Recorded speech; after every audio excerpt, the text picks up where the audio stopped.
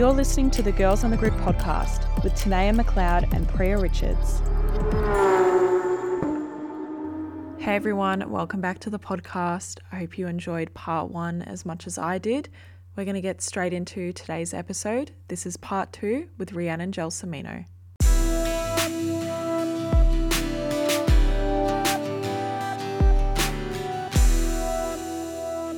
Some of your highlights. So obviously back in 2021, racing alongside Travis Pastrana, and you guys became national champions.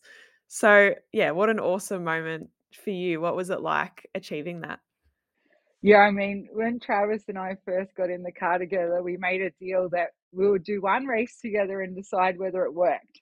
Obviously, rally is an interesting sport. You need to make sure that your chemistry in the car is good together. You make sure that you communicate well.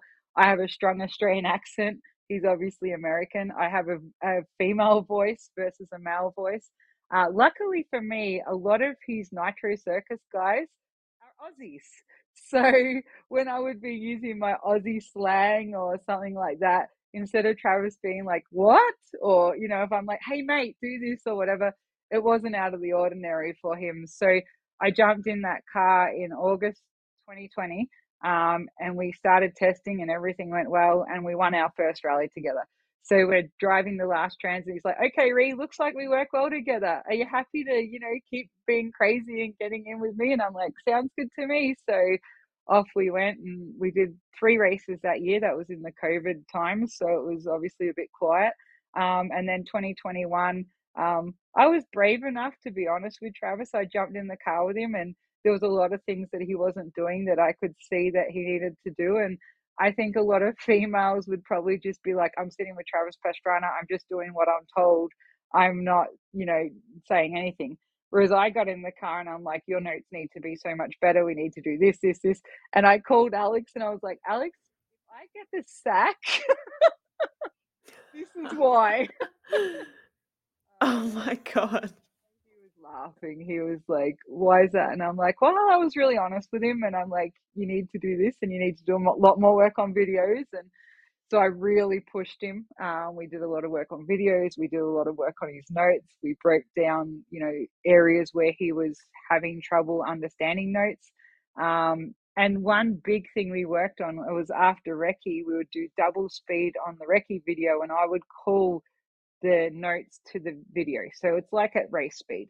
And Travis would intently listen to what I was saying and watch the video and make sure that he could process what I was saying. Because one issue that he had been having was he would only use the videos to go to a section where he found a mistake in the notes. So he'd be like, oh, put video check there. Whereas I was like, there's a lot of time where you're telling me on recce, this is what you want, but you're not processing it. So if we're at speed and you hear that and you don't process it well, we're either going to crash, we're going to lose time, or you're just going to be annoyed at yourself because you're like, oh, that wasn't right. So I'm like, we need to use the video for you to process every single note at double speed, like in the rally car, and assess if you can drive flat out to that. And it changed his whole mentality. And 2021, we won all but 2 races. So we had a great year. We won the championship and it was really good to see, and to work with someone that's willing to work as hard as you are. When I'm working with Brendo and I are going to push each other as much as we need to. We're going to work as hard as we need to. And then you jump in with Travis and he's been the world's best in motocross and stuff like that. So there was never an issue of how much time or work we had to put into it. He was as committed as me. So it's been really cool. And it's been really cool that we can be so honest with each other, brutally honest, and neither of us get upset. We just want to be the best. So I think that that's really cool. And 18 races we got to do together for 3 years. And he says he's coming back next year. So let's see what happens. He told me I could only have 1 year away and then he needed me back. So hopefully that's the case, but I'm not really sure and we'll see. But it definitely has been a great experience for myself and I think for Travis to learn from each other and grow and develop as we have. It's so cool. And so what are some other career highlights that really stand out for you? Definitely when Brendo and I won Pirelli Star Driver in Spain Yep. 2010. So we Oh, went to the Asia Pacific Championship, and we qualified for Pirelli Star Driver for our area, for our region. And that meant we got to go to Spain in October 2010 to try out for one of six places in the Pirelli Star Driver scheme. At the end of driving, we had to do a gravel stage, tarmac stage, fitness testing, media testing, all sorts of testing over, I think it was 2 or 3 days, I can't remember. And Brendo come out as number one. So to win that opportunity and win 6 rounds of the Junior World Championship, fully sponsored by Pirelli, was really what gave Brendo and I the opportunities that we've had to travel all over the world and rally all over the world and do a lot of what we've done. Um, there's some regrets from those times as far as we wish we had more budget to do more than just the juniors, because the other kids, like, so Craig Breen, who obviously we've lost now too, which is really sad. He won the first year, him and his co-driver Garrett, who's also passed away. So that's not easy times, let's just say. But they won the first year, and those guys come and they were testing and they were rallying all the time, whereas we were just coming and virtually rallying in those junior rounds, and that's what we were doing. Whereas if we could go back 12 years or whatever it was, I definitely think we would have had a better plan of testing and rallying in little R2s like we were driving to give Brendo more of an opportunity. In 2012, we did it again and we finished on the podium quite a few times, and we were coming second until the final round when our engine blew up. So we definitely had a really good year in 2012, and that all come from the opportunity to do Pirelli Star Driver. And it's definitely one of my career highlights because it opened up my eyes to what the World Championship was, getting out of your comfort zone, traveling all over the world. It was just, especially doing it with your brother. I nearly get a bit emotional about it, to be honest, to think yeah, that these two little country kids got that experience because you were good enough and you proved yourself that you could do it, so it was pretty amazing. yeah. Oh, Uh, yeah, it's really cool. and obviously just, going winning rallies in general, like for me, sounds terrible, winning. But for me, I love winning. But just getting opportunities to race in different championships has been really cool. So in 2016, I think it's probably, apart from the year I won the American Championship, 2016 has probably been my best year as far as results and things like that, because I was doing rounds of the Scottish Rally Championship with John McCrone, who Brendo and I had raced in the Junior World Championship, and his manager Richard had contacted me to see if I could do some rallies with John in Scotland. And John was a very good junior like Brendo. And he had a terrible crash in 2015 and his co-driver had passed away. And so John rallying was something he wasn't sure that he wanted to do anymore. So with my flamboyant personality, so Miss Social Butterfly, I think Richard thought I was the perfect person to try and get John back out there and find his love and passion for rally again. So doing that was something personally that gave me a lot of satisfaction, and I felt so good about helping John get back to what he was doing. And then by our fourth rally together, we won around the Scottish Rally Championship. So to think that I got that opportunity to help bring him back, and get him back to where he was, and to achieve that with him was amazing. And in that same year, Brendo and I won 3 rounds of the Australian Rally Championship. We won rounds in New Zealand Championship, and I think I won some rallies in America. So it was pretty cool to be in all these different championships. I had all these rules I was dealing with. I had different drivers I was dealing with, and to be winning rallies in different countries and things like that was a really cool thing for me to be experiencing, and really realizing that people valued what I did, and wanted me in the car to help them win rallies, or whether it was to help them, get back into rallying like John or things like that. So 2016 is definitely a year that always jumps out to me as something special. Yeah. Oh, it's so, so cool. And I guess for you, what do you think the key to success is? What's something that you go by or something that just keeps you motivated and keeps you going in what you do? For me, it's just having a never give up attitude. For the listeners that know me, they know that I've been through hell a few times. I broke my legs in 2009 in 9 places. And most Wow. co-drivers, I think, after that accident that Brendo and I had, probably driver and co-driver would quit. Brendo fractured his neck in 3 places. My legs were broken in 9 places. And this is when I wasn't even full-time professional. This is when I'm still a PE teacher. So I feel like you just have to know what you want in life and have the desire and passion to continue to work hard and push, because at that point in time I had to make choices in my life of where I would go. I've just missed 16 weeks of work teaching. I can't walk anymore. I had to learn to walk again. And I, number one, had to get my life back on track, but then I had to work out what I was doing with my life. And for me, at that point in time, it was strange because instead of it turning me away from the sport, it made me love the sport even more. So it made me more passionate and determined to, come out and be the best that I can be, and maybe one day be one of the best in the world. And so I've had two my broken legs, and then I got burnt in 2014, and those two things that were experiences for me that could have taken my life actually made me a better, stronger, more determined person, and someone who's, you know, willing to look. I take risk. I make sacrifices. And a lot of I hate it when people say to me, "You're so lucky," because a lot of people who tell me I'm lucky, they're just not willing to do those things. You know what I mean? And so I always say to people, you know, to get to places, it takes risks, it takes determination, it takes sacrifice, and it takes more than a lot of people are willing to give up. So never tell someone, you're lucky. Just work hard and be as lucky as they've been because they worked hard.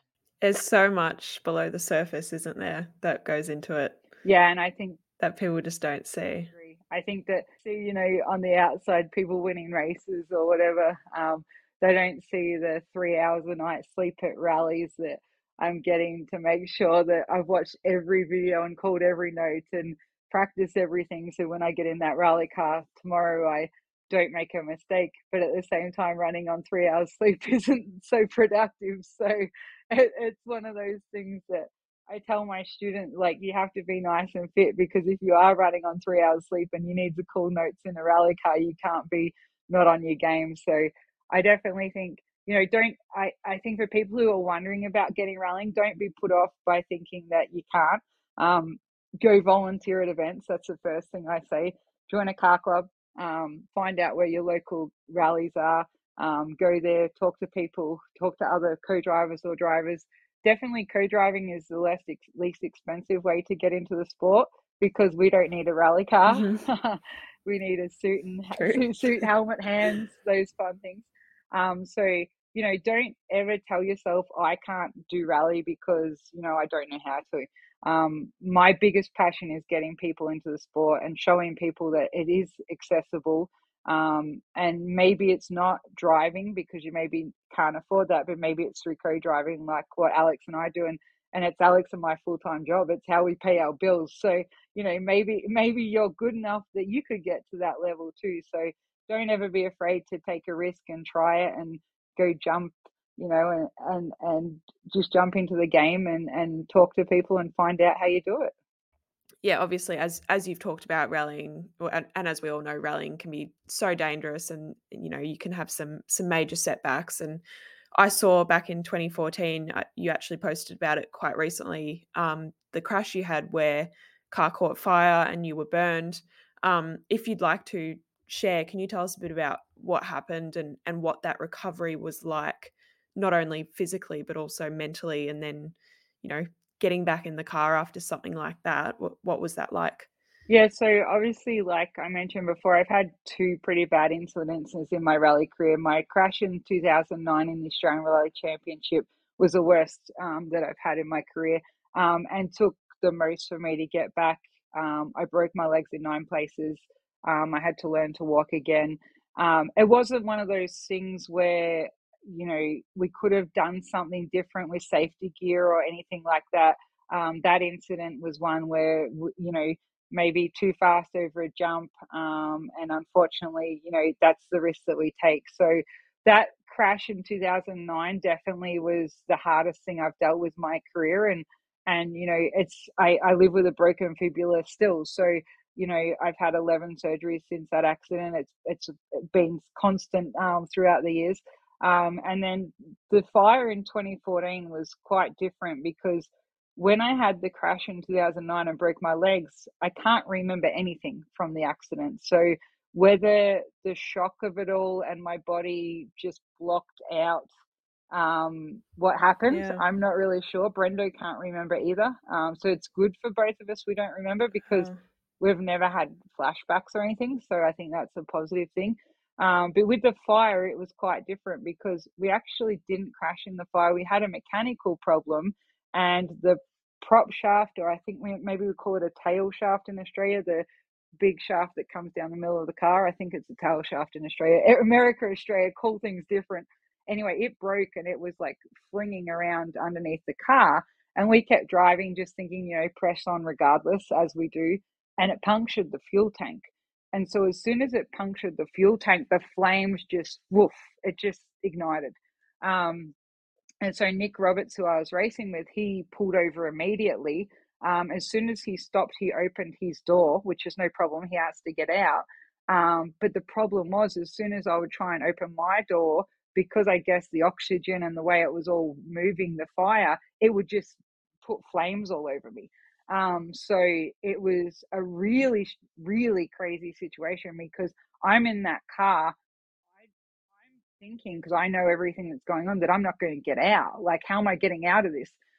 Because every time I would try and get out my door, it was like the fire was pushing the door in on me and the flames were engulfing me even more. So Nick had got out, the door was open on his side. Luckily, I'm only 5'3", and I was able to get myself out over his side. He's taken off because he thought I was out of the car. I'm still in the car trying to get out.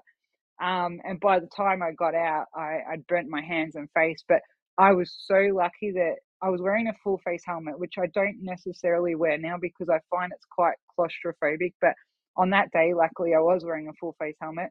I was wearing a balaclava, which in America, they don't make you wear a balaclava. I had the proper race boots. I had all the fireproof underwear. My suit, which was an Oakley brand suit, actually went from black to red in places because it got so much heat. My boots went from black to red. It was crazy. Like, you can still see today the different colors in my skin from where my race suit went down to where my hands got burnt. So it was pretty crazy that, like, all the fire that I wore protected me the way it was meant to. So I have to be in a race car 4 weeks later in this situation. Whereas with the broken legs, couldn't remember what had happened. I woke up, oh my gosh, what's happened? I have to recover. 6 months later, I'm back in a rally car. So it's a longer process. In this time, I think it was 28 days or something to recover from the burns.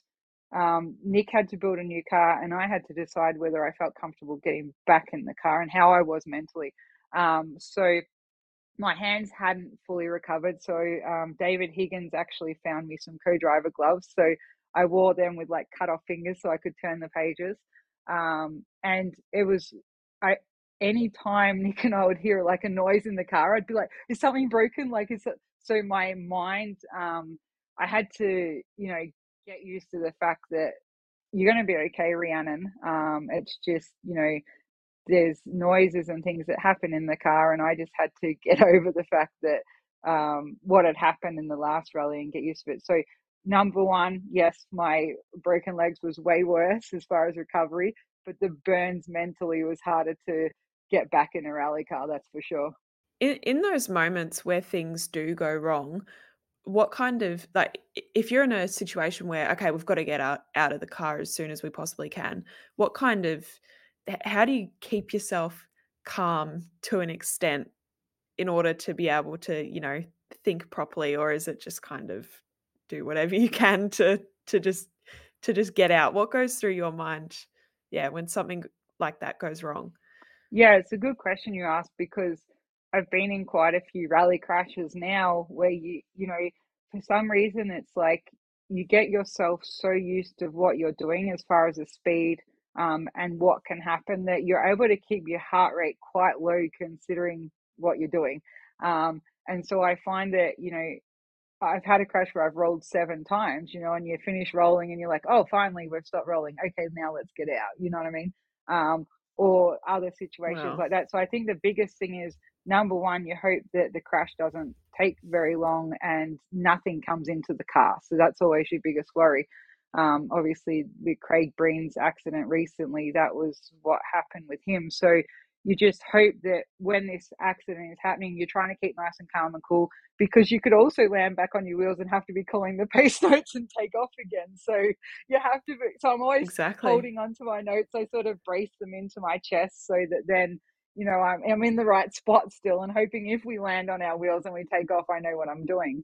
But then, if you land on your roof, like Travis and I did a couple of years ago, what processes do you need to go through? So you have to keep yourself really calm, because when you're upside down in a rally car, if you just undo your belts, you're going to fall on your head, and you might actually get hurt Exactly. falling on your head when you're fine from the race. So I just try and stay as calm as I can, and just, try and keep my heart rate low, and try and keep composed, and look at, how do I exit the car? What's the best way to get out of here? And then obviously, how long till the next car comes along and we warn them of our crash and things like that. So it's not easy for someone new, because obviously this is a stress that they're going through, but just try and keep calm and composed and assess the situation. And I always tell people, do a first aid training, even though it's not compulsory, because I think it's really good to know those skills if something happens and you need to be the first aid person for your driver or co-driver. I like to have those skills and know what the most updated is on CPR or things like that, just in case I ever had to help out even one of my fellow competitors that I may come across in the stage. So having skills and knowledge is definitely something I think will help people keep composed, and be able to act in situations which usually would be something we don't want to deal with in normal life.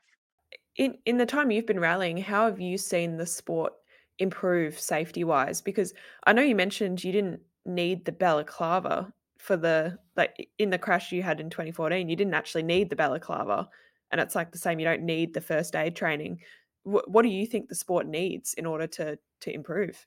Yeah, I mean, for me personally, I think that people, even though there's rules and regulations, whether it's the Australian Rally Championship, American, World, whatever, I say to people, it's your decision to be in that rally car. So you choose what safety you think you need. So for me personally, I will not get in a rally car that doesn't have like the wing seats or halo seats or whatever you want to call them, the protection around your head. Our neck restraints will protect us if we have a front on impact, so if we hit a tree or something like that. But our neck restraint isn't going to help us much if we have a side impact into a tree.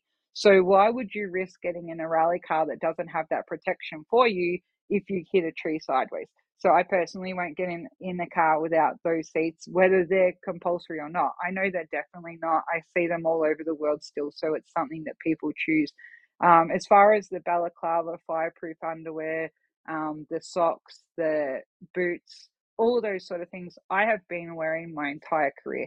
And, there's some club rallies in Victoria where I didn't need to wear them, but luckily it was just taught from an early age from our dad that these are the things you wear, and we didn't even consider that you wouldn't wear them. You know what I mean? And in my case, in the fire, it meant, like, if I was wearing an open face helmet with no balaclava, my face would have been very badly burnt. My neck would have been burnt. I took a photo of someone the other day from her Facebook page, and I didn't share it because I didn't want to, but I'm going to speak to the lady, and she had her open face helmet on, which is fine. That's what I'm back to wearing now. But all of her hair is all out everywhere. There's no balaclava. Like, if she was in the fire I was in, she would be a mess. You know what I mean? So it just, it frustrates me in so many ways that a governing body, just because they don't have rules, people aren't clever enough to take safety into their own hands. We're making a choice to go in rally cars, which is fine, and it's dangerous in itself. So why not choose for yourself and protect yourself the best you can by having all the safety gear necessary? And these days, it's not expensive. You can get the socks, the boots, the balaclava. a lot cheaper than we used to be able to. And maybe you can't afford Alpine Star, you know what I mean? But maybe you can afford OMP. Like even the ladies suits, the Alpine Star Stellar suit, I is a lot of money. It might be $1,000. The OMP female suit is maybe 500 or 600. So you could have a $500 difference. I have both of those suits. They're both great suits. The Stellar suit, the Alpine Star one, is a lot lighter. You see why it's less expensive than the OMP, but they both do the job they need to if you're in a fire. So I just say to people, read the rules, read the regulations, see what they say, and then you, as a competitor, make the safe choices for getting in that car by deciding if, okay, this car doesn't have wing seats, I'm not going in it. Okay, I'm not happy about my position in this car, I'm not going in it. I don't have my all of my gear. I'm choosing not to rally until I have it. I just think that you've got to be clever with all those sort of things. And I think, look, I have a good following on social media and people like to watch what I'm doing. So if I can be that voice that posts ugly photos of me burnt and things like that, like post it to get sympathy. I post it to make people aware of what can happen if you don't, take all the safety precautions you need. So I think some people probably think, oh, she's posting it to get attention 9 years later. Definitely not. I'm trying to get attention to talk to people about the safety that they should be taking into their own hands as well. For sure, and good to see you're so passionate about implementing it as well. Because yeah, I can imagine there'd be a lot of people that just wouldn't think about it until something happens to them, I guess. I'd also love to know, what do you do prep-wise before a rally? Just kind of looking at it as a whole, what do you do to prepare yourself not only physically, mentally, and then when you get to a rally before you step in the car, what sort of things do you do? Yeah, so one big thing in our sport, like I spoke about heart rate before, it's really important that someone has an idea of what their heart rate is in the car because then we should train similar scenarios. So just say, I have all sorts of fitness things. I don't know, you can't see me, but I've got a watch and a bloody Whoop that Travis gave me to Whoop monitor band? fitness. Yeah, But that's like the a thing Whoop nowadays, band, isn't it? yeah, Travis gave me this. I think he's I keeping an think eye I on need me. to get one. Um, Um, so find out what your heart rate is in stage, and then obviously cardio fitness is one of the most important things. So when you do the cardio, though, make sure that you're training your heart rate to a similar standard. So if your heart rate is sitting between 120 and 150, and you go on a bike ride, and you're sitting on 100 because you're just casually riding along on your bike and you're having a great time, and the magpie's swooping you or whatever, you're not setting your heart rate at the level that it needs to be in the rally car. So for me, I know if I go running, say I run for 6 kilometers, my heart rate's going to be somewhere between 130 to 160. And if I do 6 kilometers, I'm going to be doing like 30 minutes. So if I do that, I know it's going to be probably the longest stage that I could come across. 30 minutes is a long stage if it ever happens. So I know that that's definitely training to that level. So cardio is my most important thing. And then obviously your core, and then your neck strength. So with core, I always tell people the plank hold is a really good one because it's building up your back, your stomach muscles, your neck, all of that. So a lot of people are like, I can't even hold 30 seconds. And I'm like, we'll do 30 seconds and then have a minute off and then do another 30 seconds and then have a minute off. Like I said, it doesn't mean Kate Raymond, who you had on the show, I think she's got the record of my students. There was one boy who beat her, but she held plank for like 5 minutes, something else. I can't remember. We'll have to ask her, but it Wow. was a lot. I was Oh very, god. very impressed. I was like, oh my goodness. So plank Wow. is great. Sit ups, obviously, any core work that you can do, because in that car, even though you're bolted into the seat, you obviously still, your body is still going through a lot, and your neck. If you're in an R5 or a World Rally car, you have a lot of G forces that you're dealing with. And if you're a female like me, you have a little neck. So you want to build up the strength in that. So you can use those elastic bands that they have for training and fitness. I can't remember the name of them, but you might have seen some Formula One drivers and those doing exercise with them. So they're really important as well. So if people have those sort of things they can work with. And then as far as just preparation for the event, um, as soon as the sub regulations come out for the event, I print them off, I read them, highlight them, go through every single detail, and then I wait for every information coming out. So when the maps come out, I start looking over previous years. Okay, what stages have ran before? What years did they run? Has my driver ever ran these stages before? If the answer is yes, then I start to get their onboards from previous years, the notes from previous years.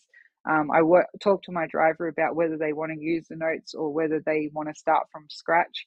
Leah is starting from scratch because when Brendo trained her, he convinced her that a 1 to 10 system is a better system. So she's a 1 to 10 system, and she used to be a 1 to 6. So 10 is her fastest number now, and her fastest number used to be a 6. So all of her notes from last year were scrapped, and we're starting again, even though this is her third time doing Oregon, which we're doing next week. So preparation in that case, because we're starting from scratch with notes, is looking at old recce videos, because she can look at those recce videos and look at the difference in these are fast stages. We can push here in the BRZ. It's a really fast car, so but then there's a really tricky technical stage where her and I may need to conserve a little bit there. So we go over a lot before the rally, and then once at the race, what's important is the reconnaissance. I truly believe that with a good recce, you win races. So after the 2 passes of recce, for a co-driver, they need to clean all the notes. They need to sit down with the driver, watch all the videos at double speed. They need to highlight the notes where's important calls. And then once I've done that with Leah, I go over it again on my own to make sure I'm really happy with my underlining, how I mark it up, because the timing and precision is my number one thing in that car. If I have good timing and precision, Leah can drive faster, we can win rallies. And so that's really important. And the 3 hours sleep is usually because I've finished like a 12-hour long or more, sometimes 14 hours, sometimes recce, and then I have to prepare my notes to get in that rally car the next day. So there's definitely a lot of preparation that goes into it. And I feel like the people who are getting good results are usually the people that are doing that preparation. And we teach all that with Oz Rally Pro. We teach people, hey, this is what you need to be doing, and this is the work you need to put in. And we have a lot of engineers that actually train with us, because I guess engineers sometimes have a little bit more income, and the engineers tend to say, oh, I want to be a professional co-driver too. And I'm like, oh, that's awesome. Will you give up your $100,000 salary a year to take a risk that, you might get paid $2,000 or $3,000 there, and you might get paid it? And they're like, it's not the easiest thing to just say, I'm going to give up this engineering job and go do this crazy professional co-driving thing. So, the work and preparation is like, it's a good question you ask, because that'll definitely make people build up their skills if they can get that going well. I even look at circuit racing and it doesn't even compare to rally. There's so much that goes into it. It's really cool though. But for you going forward, what are your rally career goals moving forward? Not only this year with Leah, but just in general. Like, if you're looking really far into the future, where do you want to go? Yeah, it's interesting. Alex and I have this conversation a lot because he's 50 now, so he's 8 years older than me, and I'm still 42. And he did 2 full years in the World Rally in a World Rally car with Ken in 2010 and 11. So he's really done everything he feels like he wanted to do in his career. Yeah. But for me, like, I did the Junior World Championship with Brendo, and that was incredible. And I've done World Rally rounds in the R5, but my ultimate goal is still to, even if I got to do, I've been in obviously World Rally car before, and with Travis in the Subaru, it's the equivalent of a World Rally car. It's very similar. But to actually be in World Rally and be in a World Rally car is definitely a goal still. And I feel like at 42, I'm just moving into that area where the experience really pays off. So some people might be like, oh, you're getting old, but John You're just Kennard, getting Hayden started. McAdams co yeah, John was 58 from memory when he won his first round Wow. of the World Championship in where were they? Argentina, I think him and Hayden won. And so I'm like, man, I got 16 years to get to that. So, You have so much so time. My I my think dad my dad only won his last Bathurst when he was, I think, in his late 40s. So, oh yeah, so you've got cool. plenty of time. That is so cool. And I mean, that to me is just like when you think about that, like it makes people realize that it's motorsport is one of those things, and you definitely know from your family is one of those things that you can do for quite a long time. You can. Yep, absolutely. It's really cool. Yeah. I mean, Travis mentioned something about if the World Rally come to America, he'd love to do it in a World Rally car, and I was like, yes, please. So, but I mean, who knows?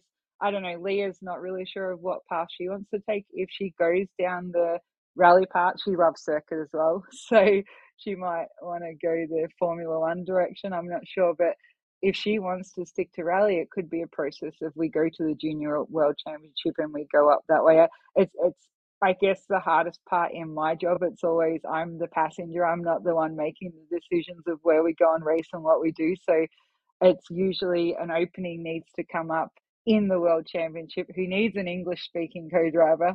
And that opportunity, doesn't come up that often because it has to a co-driver needs to retire or something like that for those doors to open. So I usually say to people, I think it'll have to be more a young kid that I start working with that comes through the ranks and develops, and I get that opportunity. So that's definitely still my goal to be in the world championship in a world rally car. Oh, it'd be awesome. And our last question for you is, what would your advice be for an aspiring rally co-driver? I guess for any like young kid or someone who's even older, the first thing that you want to do if you want to do what I've done with my life is set yourself goals. I say start with short-term goals first. So the short-term goals need to be achievable, because if you don't make them achievable, you'll never even try and do what you're setting yourself as your big end goal. So, it might be that I'm going to compete in 6 rallies this year, 2 state and 3 national or something like that, and then progress from there. So always start small, but have your big end goal, and your big end goal might be to compete in the Australian Rally Championship or be Australian Rally Championship. My big end goal is to be world rally champion, but obviously there's little goals and steps and progressions. So try and do that rather than setting yourself just a big goal and then not knowing how to get there without those small steps to work your way there, I think is the best piece of advice. Great. Well, Rhiannon, it's been such a good chat. I've loved every moment of it. I absolutely love rally. I still don't know a whole lot about it, but yeah, I love listening. I love hearing about it. I love watching it. So yeah, super cool to get an insight into the awesome career you've had and see what you have coming up. And yeah, we'll be cheering you on and wishing you and Leah all the best for the rest of the season. So who knows, might run into you at a rally at some point as well, hopefully. But yeah, all the best and thank you so much for your time. Thank you. It's been awesome. And hello, Australia. You've just listened to another Network R production.